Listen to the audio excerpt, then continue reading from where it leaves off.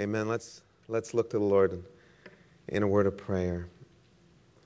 Father, we are so thankful for your grace that never fails to take us through. Whatever circumstance, whatever trial, whatever mountain is in front of us, thank you for always being there for us. You may not spare us from the storm, Lord, but you carry us through it. You simultaneously give us your strength and your comfort. And we're so grateful for your providence, Father. We pray now that you will visit with us. Open our hearts to the message that you've prepared for us. Inspire and challenge us, Lord. In the precious name of your Son, Jesus Christ, we pray. Amen. Well, in the middle of the previous century, the mile run was a testing ground for the limits of human athletic ability. And the world in the early 1950s was emerging from the Second World War. And after all that death, people were pursuing life, including the expansion of what the human body could do. In 1953, Edmund Hillary and Tenzing Norgay reached the summit of Mount Everest. The next year, amid much speculation that man could not run a mile in under 4 minutes, Roger Bannister broke through at Oxford University. 6 weeks later, a rival, Australian John Landy, ran 1 second faster. Well, these two feats became the prelude for a summer sensation that year. Vancouver, then a remote forestry town on Canada's distant west coast, was host to the British Empire and Commonwealth Games. And these two runners were going to face each other head to head. The Bannister-Landy showdown was dubbed the Miracle Mile. Sports Illustrated, in its debut issue that summer, described it as the most widely heralded and universally contemplated foot race of all time. The only two men to have ever run a mile in under 4 minutes were going to go head-to-head in a race for the ages. So after much hype and speculation and anticipation, the day of the race finally arrived. It was Saturday, August 7th, 1954. It was a hot day, brilliant blue skies and bright sun. The newly built Empire Stadium on the city's east side, framed by the North Shore Mountains, was brimming with a raucous crowd of 32,000 onlookers. And the broadcast would also be heard by tens of millions more on radio and early television sets. And the race did not disappoint. Landy, the favorite from Australia, he planned to outrun his rival. He was going to sprint as fast as he can from the start. And he said, my technique was just to run Roger Bannister off his feet because it's the only way I knew how to run. Landy recalled, I only gave myself a 50-50 chance. And what Landy was trying to ward off was Bannister's well-known final burst of energy, one the Brit used to run down opponents at the end of races. So the gun went off, and the resounding memory in the mind of Charlie Warner, who took the iconic photograph of the race, which we're going to see in just a minute, was an eerie silence in the stadium. Landy burst out in front. Bannister was more than 10 meters off the pace nearing the halfway mark. I regretted, Bannister said, letting him get so far ahead. But Bannister slowly closed the gap, and on the final lap, amid the rising roar of the crowd, he unleashed his finishing kick on the final bend. Approaching the last few meters, Landy still held the lead. The Australian looked like he was going to win. But as he neared the finish line, something happened. He was haunted by the question, where's Bannister? And as he turned to look over his left shoulder, Bannister passed him on the right. He took the lead, and it's the moment Warner captured in the photo. Take a look. The men sprinted to the finish line, and Bannister won in 3 minutes, 58 seconds, .8. Landy was less than a second behind, 3:59.6. And Landy later told a Time magazine reporter, "If I hadn't looked back, I would have won." And the race would forever be memorialized. Poor guy will never forget it. With that look back in a bronze statue at the site of the stadium that still stands today. Take a look at it.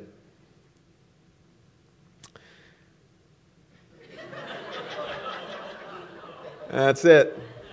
Poor guy is never going to forget that. Looking back, it can not only keep you from victory, it can not only bring you defeat, it can sometimes have tragic consequences. Right? Ask Lot's wife about that. Well, for the nation of Israel, on their way out of Egypt, looking back almost proved to be the fatal act that could have ended a nation. Thank God for His grace and for Moses' obedience in finding another way and inspiring the Israelites to go forward. You'll never find victory going backwards. It's a message that still resonates with us today. You'll never progress staying still, looking around you. You'll never find anything going back. Only in a focused effort of going forward can we reach our destination, the finish line. So turn with me to our text or look up at the video screens. Exodus chapter 14. And for a bit of context here, the Israelites were fresh off of their exit from slavery in Egypt. And after the devastating 10th of 10 plagues that God inflicted upon the Egyptians, Pharaoh's fed up and he says, "Forget it, go, leave." And the Israelites don't get too far. In fact, it's only a couple days when they find they're hemmed in by mountains on either side of them and the Red Sea in front of them. And then it gets even worse. So let's read in Exodus chapter 14 and verse 1. Now the Lord spoke to Moses, saying, "Speak to the children of Israel, that they turn and camp before Pi-hahiroth, between Migdol and the sea, opposite Baal-zephon. You shall camp before it by the sea. For Pharaoh will say of the children of Israel, they're bewildered by the land. The wilderness has closed them in." And then God said, "I will harden Pharaoh's heart so that he will pursue them. And I will gain honor over Pharaoh and over all his army, that the Egyptians may know that I am the Lord." And they did so. Now it was told the king of Egypt that the people had fled, and the heart of Pharaoh and his servants was turned against the people. And they said, "Why have we done this, that we have let Israel go from serving us?" So he made ready his chariot and took his people with him. Also he took 600 choice chariots and all the chariots of Egypt with captains over every one of them. Everything he had. He's coming with everything he had. Pharaoh brought it all. And the Lord hardened the heart of Pharaoh, king of Egypt, and he pursued the children of Israel, and the children of Israel went out with boldness. And so the Egyptians pursued them, all the horses and all the chariots of Pharaoh, his horsemen and his army, and overtook them, camping by the sea beside Pi-hahiroth before Baal-zephon. And I want us to stop here for a second. I want us to notice in the passage we just read why Pharaoh changed his mind. I want us to realize why Pharaoh and the Egyptian army decided to pursue the Israelites after just letting them go. I want us to take note of why the Israelites found themselves in an impossible situation, hemmed in on every side, nowhere to go. Why? Why? Because God planned it that way. It was all part of his miracle in the making. Who hardened Pharaoh's heart? God said in verse 4, "I will harden Pharaoh's heart to pursue them." Who put the mountains and the sea there? Who led the Israelites to this point of being trapped on all sides? Who told them exactly where to camp? It was God. He was setting up something spectacular that would forever change history. You know, so many times we go through things in life that make no sense to us. But God has a plan. God is in control. Sometimes God is trying to do something monumental in our lives, something spectacular. But Lord, I don't understand why this is happening to me. God has a plan. He's in control. Lord, why would you finally free us from the Egyptians only to have us die out here in the desert? Or be recaptured by them? Well, just wait. God has a plan. God is in control. His plan may make no sense to us at all, but that's because we only see it from one side. We only see things in the moment. Trust Him. He has the entire blueprint. He has the entire plan. He sees around the corner. He sees beyond that mountain that's in front of us. Trust what He's doing. In the end, it will be better. And I'm going to remind us of that a little bit later. Let's keep reading. Verse 10. And when Pharaoh drew near, the children of Israel lifted their eyes, and behold, the Egyptians marched after them. So they were very afraid, and the children of Israel cried out to the Lord. Then they said to Moses, because there were no graves in Egypt, have you taken us away to die in the wilderness? Why have you so dealt with us, to bring us up out of Egypt? Is this not the word that we told you in Egypt, saying, leave us alone that we may serve the Egyptians?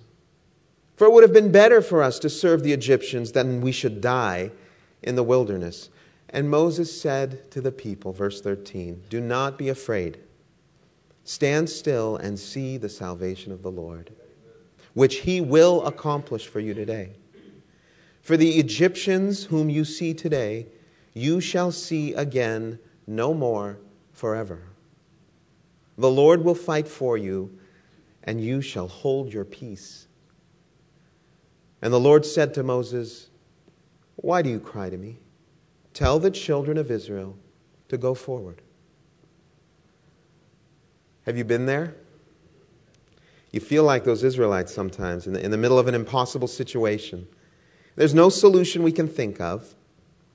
There's no help we can imagine that will remedy the situation. You've got a problem and you don't have the answer. We've all been there. And what's worse, you can't even imagine a possible answer. There's nothing in your power you can do to rescue yourself. Friend, that's where God begins to work. That's where He begins. We reach the end of ourselves and our ideas and our resources and our efforts and our attempts, and God can begin His miracle. We're going to learn from this Red Sea crisis today. And we're going to glean 3 key commands that God wants us to obey in our journey to the Promised Land. Let's take a look at them today. Our first point, don't go back. Did you notice the first thing the Israelites did in the crisis? Besides complain, they were Hall of Fame complainers. They looked back. Hey, remember when we were in Egypt? Moses! What? Were there no graves back there? You had to bring us here? We're going to die in the desert? We were better off serving the Egyptians in Egypt. I wish we never left. I wish we could go back. Why did we leave? It was easier back there. Really? Really, were you better off as slaves? We do this, don't we, in our lives? We get so dissatisfied with the present that we start to look back to the past. We focus on it. And when the battle gets too hard against sin, against circumstances, against the devil, we begin to look back to a time that we magically decide to remember as much nicer than it was. We think of it as much more fondly than it ever was. And we remember a time where there was no conflict and there was no battle. Friend, there was no battle because you lost. You had already lost. You were enchained. The battle was over. You were a slave to sin and in chains that you couldn't break out of. Christ freed us from that. He broke those chains. He released us. Don't go back there. God rescued you from that place. Don't glamorize it. Don't even look back. The nation of Israel constantly did this on their pilgrimage to the Promised Land. When they were hungry, the leeks and onions and garlic of Egypt. And now they're trapped before the Red Sea. Oh, the good old days of slavery in Egypt. You don't go back to something worse because things are a little difficult here. You have to exercise your faith. Forget what's back there. Paul reminds us in Philippians 3:13 and 14. He says, "Brothers and sisters, I do not consider myself yet to have taken hold of it. But one thing I do, forgetting what is behind and straining toward what is ahead, I press on toward the goal to win the prize for which God has called me heavenward in Christ Jesus." Forgetting what is behind. There's nothing worth remembering. There's nothing worth going back for. Forget it. Don't give it a second thought. Going backwards is never an option in our spiritual journey. On April 21st in the year 1519, the Spanish explorer Hernando Cortez sailed into the harbor of Veracruz, Mexico. He brought with him only 600 men. And yet, over the next 2 years, his vastly outnumbered forces were able to defeat Montezuma and all the warriors of the Aztec Empire. 600 men, making Cortez the conqueror of all of Mexico. How was this incredible feat accomplished? When 2 prior expeditions had failed to even establish a single colony in Mexico. Well, here's the secret. Cortez knew from the beginning that he and his men, he had few of them, and they faced incredible, insurmountable odds. And he knew the road before them would be dangerous and difficult. And he knew that his men would be tempted to abandon their quest and return to Spain. So therefore, as soon as Cortez and his men had come ashore and unloaded all their provisions, he ordered the entire fleet of 11 ships destroyed. His men stood on the shore and watched as their only possibility of retreat burned and sank. In addition, from that point on, they knew beyond any doubt there was no return. No turning back. Nothing lay behind them but a vast, empty ocean. Their only option was to go forward, to conquer, or die. That's it. There's no turning back. We are here to win. We're here to overcome by the power of Jesus Christ. What do you think would have happened at the Red Sea had the Israelites gone back? They decided to turn back to their now newly glamorized life of slavery. They'd turn around, they'd head back, they'd run right into Pharaoh and his army. And if Pharaoh didn't kill the whole lot of them out of anger for losing his son in that 10th plague, then he'd certainly bring them back and enslave them again. And do you think he would treat them as nicely as he did before? No, their slavery would have led to their death. God will not help you if you go back. He was there. He was already there. And he rescued them out of that oppression and slavery. If they were to go back to that enslavement, God would not go back with them. If we go back to what God has already brought us out of, He will not go with us. I don't want to take a single step that God will not take with me. Our past is exactly that. It's past. It's over. Going back to it will lead to nothing more than heartache, sin, and death. There's no joy there. There's no peace there. There's no freedom there. After the Civil War, the story is told about Robert E. Lee, that he visited a woman who took him to the remains of what was a massive, grand, old tree in front of their home. And there she cried bitterly that its limbs and trunk had been destroyed by Union artillery fire. And she waited for Lee to condemn the North, or at least sympathize with her loss. But Lee, who knew the horrors of war and had suffered the pain of defeat, he looked at her and he said, "Cut it down, madam. Cut it down, my dear madam, and then forget it. Forget it. Move on. There's nothing there worth going back to. You'll never move forward until you let go. Let it go and never look back. Don't be tempted to turn back. Don't go back to your chains, to your enslavement. Don't go back to being a slave to fear and to sin. Proverbs 26:11 reminds us, as a dog returns to its vomit, so fools repeat their folly. We go back. You don't want to make the same mistake over and over. Turn your focus, turn your eyes off your past and onto Christ. Christ is here today. Christ is forward. That's our first command at the Red Sea. Let it go. Don't go back. Our second command, don't stay stagnant. Hey, Moses, you know what? This is not so bad. There's a beautiful breeze here, gorgeous mountains on each side, and this ocean view is to die for. We're going to just stay here. We're going to camp out here. We love camping, right? We're going to enjoy the beauty of nature. Friend, God didn't bring you here to camp. He didn't bring you out here to camp here. This is not the promised land. So often in our spiritual journey, we get comfortable where we are. We're used to our condition. We're used to wallowing, right? In our pity, in our past, in our anger, in our bitterness. We get so used to wallowing in them, we wouldn't know what to do without them.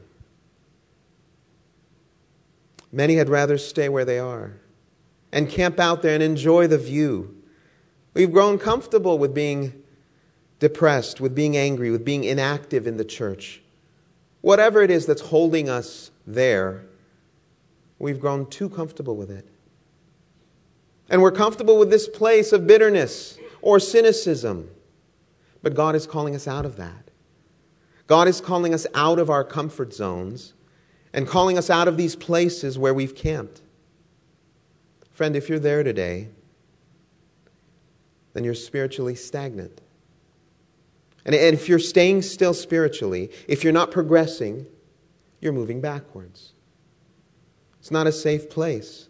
Had the Israelites stayed put, they would have been killed or captured by the charging Egyptian army. If we stay put, if we don't grow, if we're languishing in our pity or past or anger or bitterness or whatever is holding us back and keeping us from getting up and moving on, then we're a prime target. We're a prime target for the devil. That's who he loves to pull down, the low-hanging fruit. Right? The ones who aren't moving forward, the ones whose circumstances have taken over. And they've stopped growing in faith. I don't want to be low-hanging fruit for the devil's picking, where he can easily plant seeds of discontentment and fear and dissatisfaction. I don't want to stay where I am spiritually. I want to grow stronger. I want to grow deeper. I want to move forward. I want to pull up my tent stakes and I want to get moving. I want to get to the promised land. You know what happens when we stay stagnant? We start focusing intently on everything around us, on other people, on sounds we hear, on things we fear, on thoughts that hit us. Had the Israelites set up camp right there, they would become obsessed with everything they saw and heard. Wait a minute, how close are those Egyptians? I think they took another step. Wait a minute, what did I hear in the mountains? Oh, great, there's wild animals now. Hey, wait, does that tide seem to be coming in farther and farther? Right? You stop walking by faith and what happens? Fear takes over. Instead of putting your trust in God and His Word, you begin to believe more and more the lies of the devil. And he will do this. He will put the fear of sickness, death, bankruptcy, failure, everything imaginable into your life. When God's Word says you can have victory over all that. You can have victory over all your circumstances and situations in Him. You're just passing through here. Move along. When they came out of Egypt that day, we read it said they came out boldly.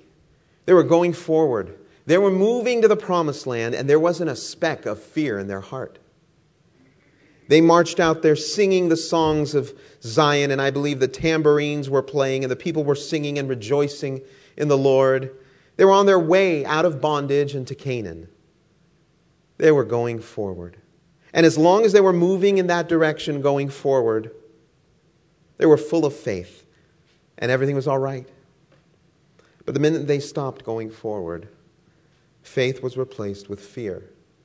And look what they became. Instead of boldly going out, rejoicing in the Lord, they became, instead of an army full of faith, singing the victory songs of Zion, marching toward Canaan, they were now a bunch of scattered sheep, crying, wailing, complaining, accusing, pointing fingers in the wilderness, and filled with fear.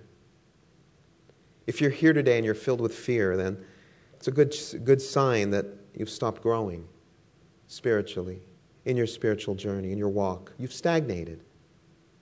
You've stopped making spiritual progress. Somewhere along the way, you put down tent stakes here, and you've camped by the sea, and faith is slowly being replaced with fear. And unless you pull up those stakes and get moving, then you're in serious trouble. It's easy to enjoy and be comfortable where we are, to be satisfied with what we're doing, but that's not what God wants. He wants us to replace fear with faith, and that comes by going forward.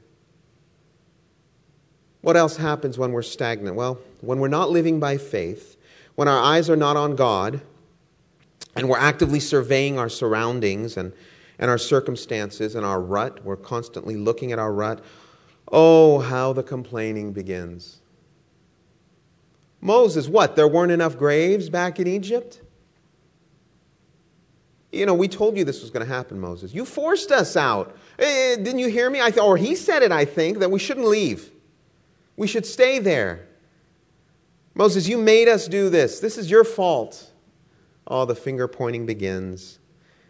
They blame all their problems on Moses. And we're so quick to point fingers. And when things aren't going our way, we want to assign blame.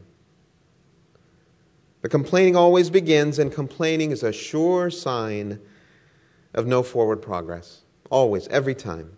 Instead of being marching, victorious army, they're standing there murmuring, complaining, grumbling against Moses and the God who just brought them out of Egypt, out of slavery.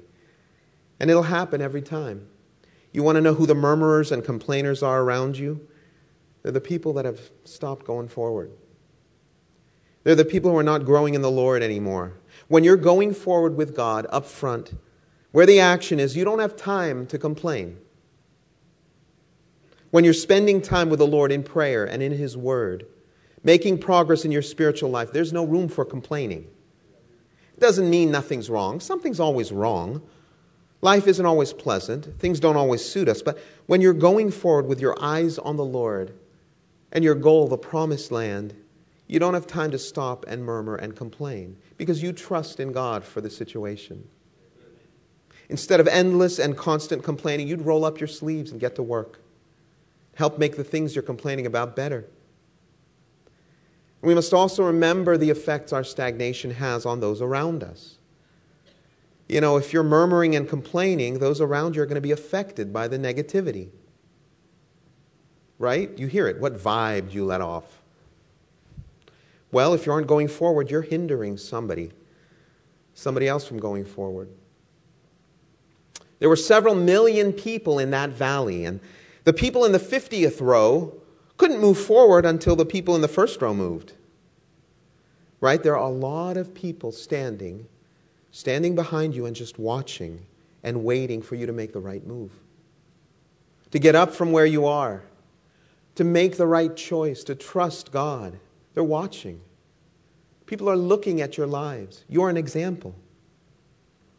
Moms and dads, your children may just be waiting for you to stop fussing and get back on the right path and start moving forward like you used to.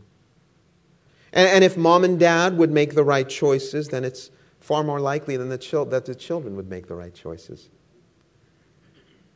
And it's a tough thought to think. Have you ever thought that you might be holding your children back because you're the one setting the example?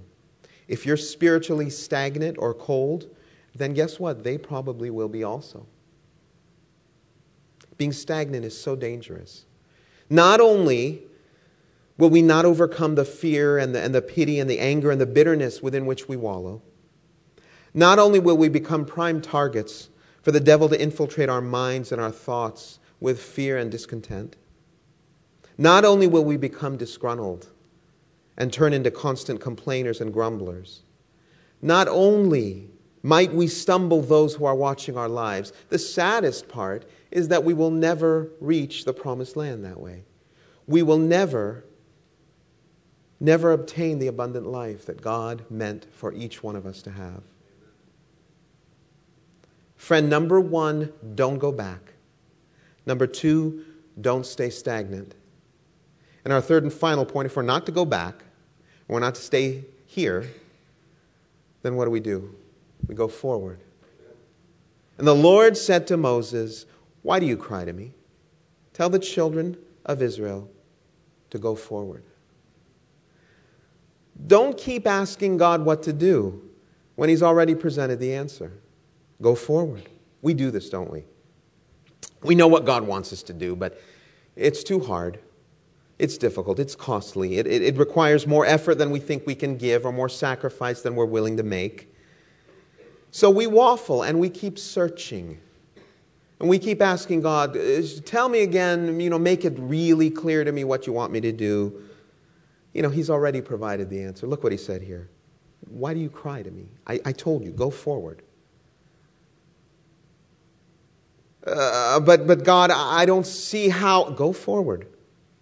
Lord, I don't think I can. Go forward.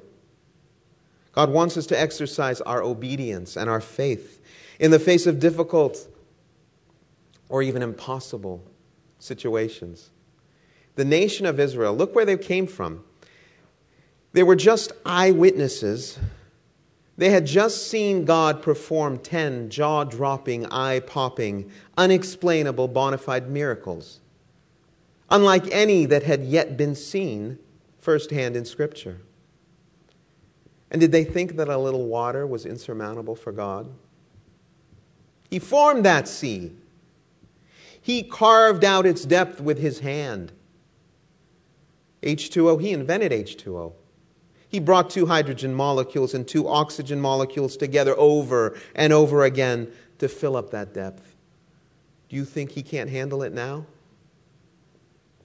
Do you think He can't control it now? Friend, God has brought you out and freed you from the clutches of sin and slavery. Look what He's done already. He's done so much in your life. You're here today because of His providence and His goodness and His faithfulness and His miracles. You are a miracle.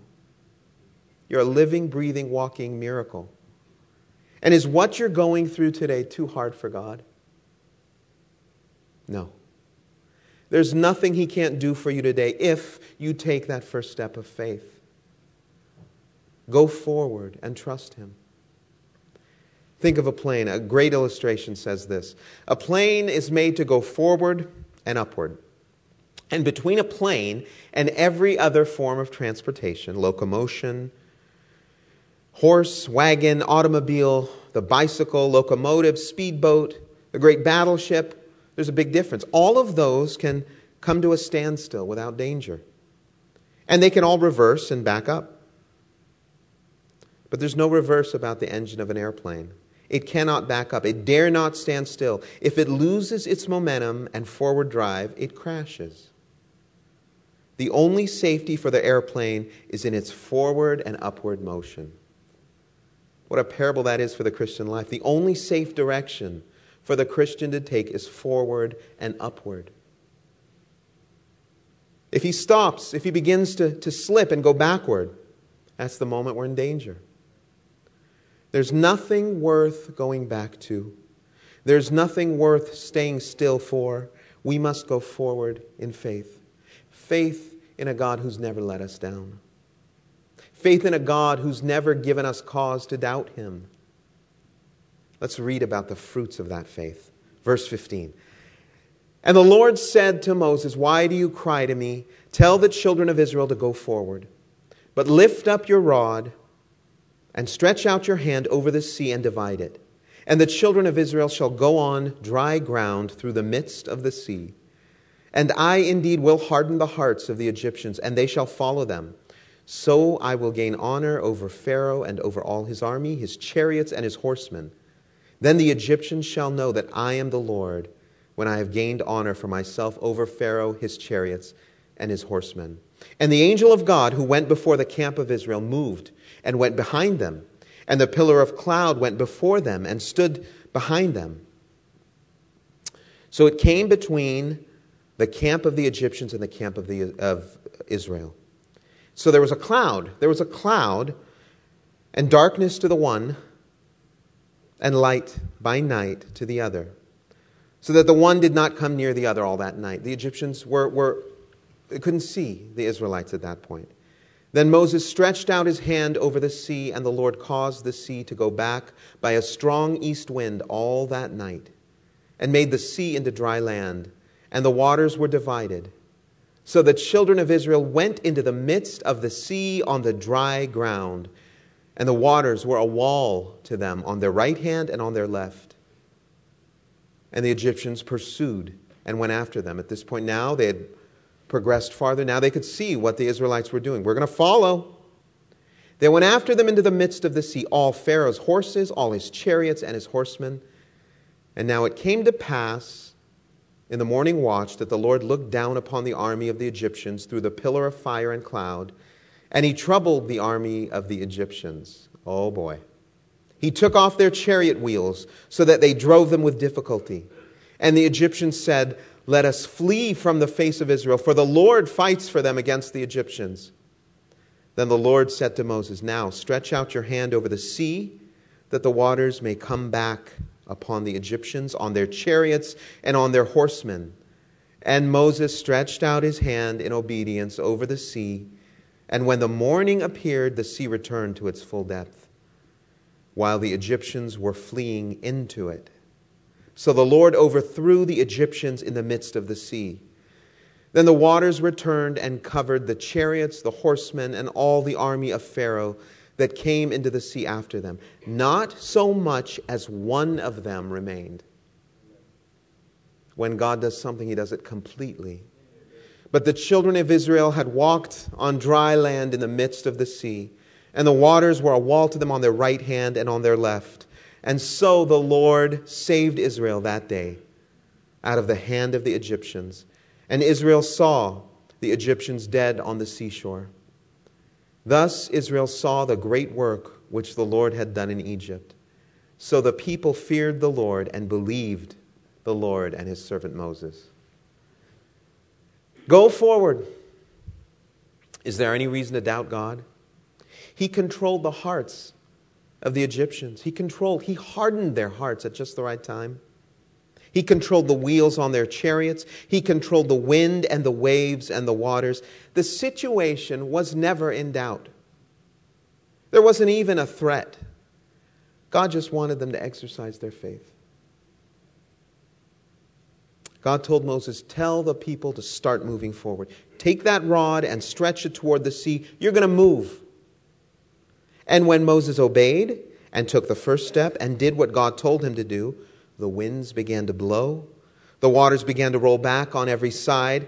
God always moves when we're willing to obey him and we take that step of faith that he asks of us. How many times? We read it over and over again. Does the Bible say that when the priests moved, or when the trumpets sounded, or when the army shouted, then God did the miraculous? But we have it backwards.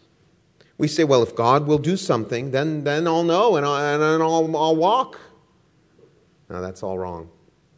It doesn't work that way. God says, you take me at my word, you step out on the water, you go forward, and when you do, I will slip my hand under you, and I'll be there to see you through, and I'll do the miraculous. God is waiting on you and me. If you're willing to take that step and go forward, God will part the sea and destroy the enemy. He will do the miraculous. Young William Wilberforce was discouraged one night in the early 1790s after another defeat in his 10-year battle against the slave trade in Egypt. Tired and frustrated, he opened his Bible and began to leaf through it, and a small piece of paper fell out and fluttered to the floor. It was a letter.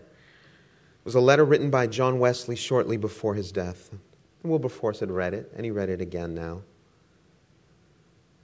And it said this: "Unless the divine power has raised you up, I see not how you can go through the glorious enterprise in opposing that abominable practice of slavery, which is the scandal of religion, of England, and of human nature. Unless God has raised you up for this very thing, you'll be worn out by the opposition of men and devils. But if He has, if God be for you, who can be against you? Are all of them together stronger than God?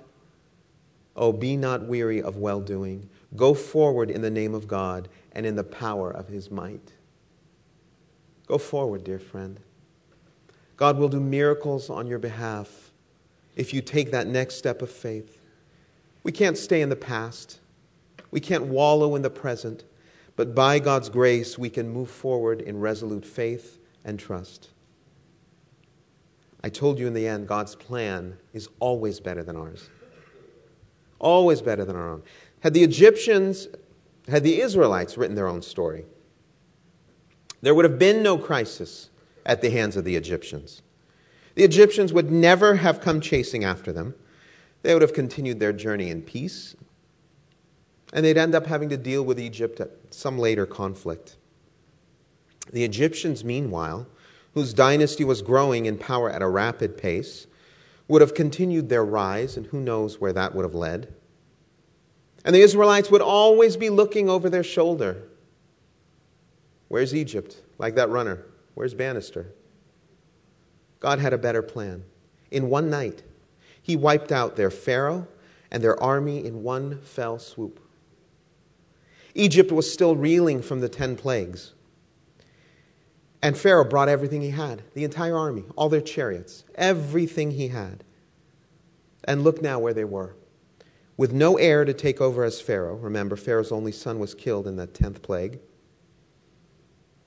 And no army left. No Pharaoh, no army, no heir. They were left devastated. And it's a very fascinating historical story to read. And I'd encourage you to do it, about the cover-up that Egypt tried to put together, the Queen of Egypt mainly, to cover up that they no longer had a leader, they no longer had an heir, they no longer had an army. Well, if the rest of the world knew that, they'd come attacking. So it's a very fascinating story to read about the cover-up that ensued. But regardless, the Egyptian dynasty would never be the same again. Egypt would never again be a threat to Israel. Never again. They wouldn't have to worry about it. So was God's plan better than what theirs would have been? Always. Every time.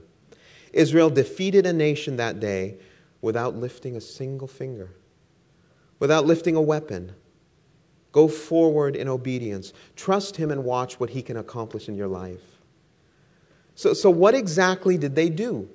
What was their contribution in this war? What did they do, the nation of Israel, to accomplish such an amazing feat and to completely wipe out their enemy in one night? To obliterate a dynasty in one night. What did they do? What military strategy did they take? Nothing. What weapons did they choose and use? None. They just walked. They went forward and they let God do their fighting for them. It's the single most effective strategy in life. Walk with God, trust Him, go forward with Him, and let Him do your fighting. The enemy doesn't stand a chance. Egypt never had a chance. Friend, I don't know what your situation is today. If you've never trusted Jesus Christ as your personal Savior, you're at a crossroad today. You're standing in front of the Red Sea. Don't go back to the world and its sin. You've tried that. It didn't work. It left you broken. It left you with heartache. It didn't fulfill. Take that step of faith and go forward. Take Christ into your heart. Ask for His forgiveness and accept His free gift of salvation and eternal life and really begin to live. And dear believer, you might be up against your own Red Sea today. You may be in the middle of a difficult trial or a seemingly impossible circumstance. God might be asking something of you. He might be asking of you to take a step of faith, to trust Him blindly. You're at a standstill. Fear will grip you and paralyze you and take you down if you stay where you are. Sin will destroy you. Sin will crush you and destroy you if you turn back. Let go of the past. Get up out of your stagnant state and take that step of faith into the Red Sea and watch it part. Take one step and watch Him take all the rest. Go forward. One small step of faith. You want to see God move in mighty ways in your life? You want to see modern day miracles in your midst? Take one small step of faith and watch what He can do. Do not be afraid. The Lord will fight for you. We can claim that today. We can claim that, and we can echo what Moses told the people. Trust God, he said, and the Egyptians you see today, you will never see again. Trust God, friend. Take that step of faith. And those troubles you see today, you will never see again. That heartache you carry today, you will never carry again. That depression you're struggling with today, you will never have again. That crisis, that problem you're up against today, you will never see again. Go forward and watch the Lord fight for you. Amen? Let's pray. Father, we come before you in faith today. We're done looking back at our past. We're done wallowing in our present circumstance. We're done looking around us in fear at what might happen next. We're done looking at ourselves and staying comfortable with our sin or our hurts or our anger or our bitterness. We're done with fear, Lord. We're done with blame. We're done with complaining. We're done being stagnant. We resolve to let the past go, to get up, and to go forward with you. We know, Father, that you can perform miracles in our lives, in our crises, in our trials, in whatever situation we're going through. We trust you. And we place ourselves and our circumstances in your mighty hands. Thank you for your faithfulness, Lord. We walk on in faith. We go forward and we step into that Red Sea fully expecting your miracle. In the precious name of your Son, Jesus Christ, we pray. Amen.